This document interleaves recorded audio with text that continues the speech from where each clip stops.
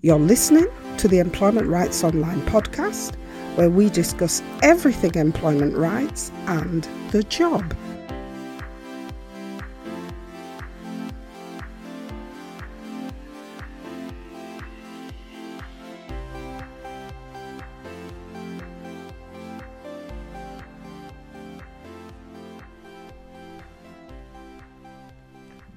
Hi there. Welcome back to Employment Rights Online, where we put the power of your employment rights back into your hands. In this week's edition, we're looking at references, which I'm sure you would agree can sometimes be a bit of a minefield. So we thought we would approach this by answering two questions we've been asked about this. One of the questions is from Julia and the other question is from Roman, both of whom are happy for us to mention their names. So the first question asked came from Julia. Julia asked whether her employer would give her a reference even though she has been dismissed. And the answer to this question is both yes and no. Once you have resigned or been dismissed from your job, whatever the type of dismissal that has taken place, your employer has no legal duty to provide you with a reference when you leave your job. Now, at first glance, you might think this is okay, because when you think about it, what kind of reference is your employer going to give you for another job when you've been dismissed from your previous job? Obviously, if you leave your job on good terms, then you're likely to get a reference that reflects that. But if you've been dismissed, it's not likely that any reference is going to be a kind of a glowing reference, particularly if you were dismissed for some kind of misconduct. So that's the no part of the answer. Now, if you've been dismissed and your contract of employment says your employer will provide you with a reference, then your employer must comply and provide you with your reference. Again, how much the reference is likely to serve you if you've been dismissed is a bit of a guessing game, but it does mean that you are able to prove that you did work for an employer. And this can be particularly important if you are expected to cover all of your work history and not have any breaks in that work history.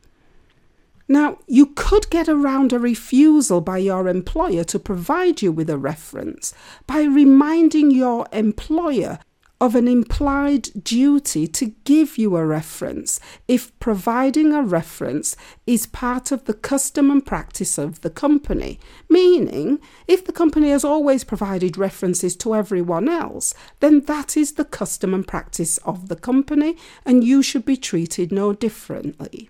And what that means is that if providing references is something the company has always done, then to not do so for you could also be interpreted as a breach of the mutual trust and confidence agreement. The second question from Roman asked whether an employer can withhold a reference if a reference has been requested from a regulatory body. And you can imagine the scene. You've been dismissed and you need that reference to provide to the regulatory body. And the question is, can an employer refuse to give you that reference? And the short answer to this question is no. If a reference is requested from you from a regulatory authority like the Health and Care Professionals Council or the British Medical Association or Social Work England or the Advertising Standards Authority or the General Teaching Council or any other regulatory body, then your employer must give you that reference. Not may, but must, since the reference is required to check that you are qualified to deliver a regulatory service, or the reference is intended to check whether you have committed any misconduct that could impede your delivery of that regulatory service.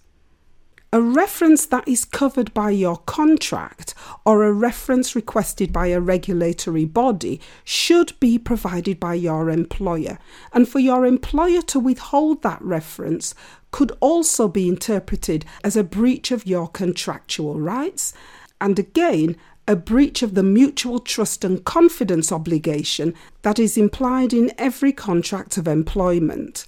And what that means is that both the employer and the employee, in signing that contract of employment, are agreeing to act in a reasonable and even-handed manner at all times, with the actual case law wording stating that neither the employer nor the employee will act in a manner which is calculated or likely to destroy or seriously damage the relationship of mutual trust and confidence between the employer and the employee. So in other words, do anything that breaches that mutual understanding, and your employer could be looking at a breach of your contract of employment. So, assuming you get over those two hurdles, that is, the hurdle of whether your employer is actually going to give you a reference when they don't need to, and the hurdle of you requiring a reference because of the statutory nature of your work, your employer, in providing that reference, must provide a reference that is true, accurate, and fair in all the information being provided about you and being provided to your prospective employer. There are a couple of other points that we want to highlight about references so that you have a more complete picture. Firstly, your employer is not permitted to withhold a reference from you for discriminatory reasons, like, for example, refusing to give you a reference because of your race, or your gender, or your disability, or your religion, or indeed for any reason related to yours or anyone else's protected characteristic status. If you believe your employer is refusing to give you a reference because of a reason to do with your protected status under the Equality Act 2010, you may have grounds to bring a claim of discrimination against your employer in an employment tribunal. Similarly, it would be unlawful for your employer to victimize you by not providing you with a reference because you brought a claim of discrimination or because you threatened to bring discrimination proceedings against your employer. Your employer could also not withhold a reference from you because you helped someone else who was bringing a discrimination complaint or discrimination proceedings against your employer. And finally, your employer couldn't withhold your reference if you engaged in whistleblowing or what is more commonly called making a public interest disclosure. A failure to provide you with a reference in any of these circumstances could be unlawful, and you may be able to bring a case to an employment tribunal, irrespective of your length of service with the company. The final area we want to look at is whether you have a right to see a reference about you prepared by your employer. And the answer to this question is no. You don't have a right to see any reference prepared for you by your employer. However, if you want to see your reference, you could try writing to your employer to ask for a copy of the reference to be sent to you. If this doesn't work, you could submit a Freedom of Information request to your employer asking for a copy of the reference or any other documents you may wish to see which may be placed on your HR file. You can make a Freedom of Information request, but it must be done in writing, and you can do it by letter or email, and there may even be an online form which your organisation has designed for you to complete to make that request. You can also make the request by fax. If for any reason you can't make the request in writing, then you would need to contact the relevant local authority to ask for help to make that request. And what we'll do is we'll put a link to the government website where you can read the information about how to make a Freedom of Information request. Once that request is received by your employer, however, your employer has the right to weigh up whether the company's interests are fully protected if you receive a copy of the reference.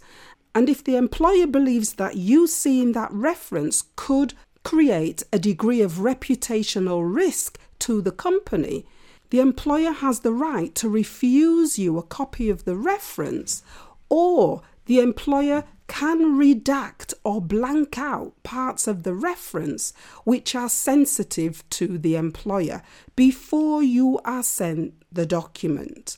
But again, your employer has a duty to write an accurate reference about you and should not knowingly mislead another potential or actual employer who is asking for the reference.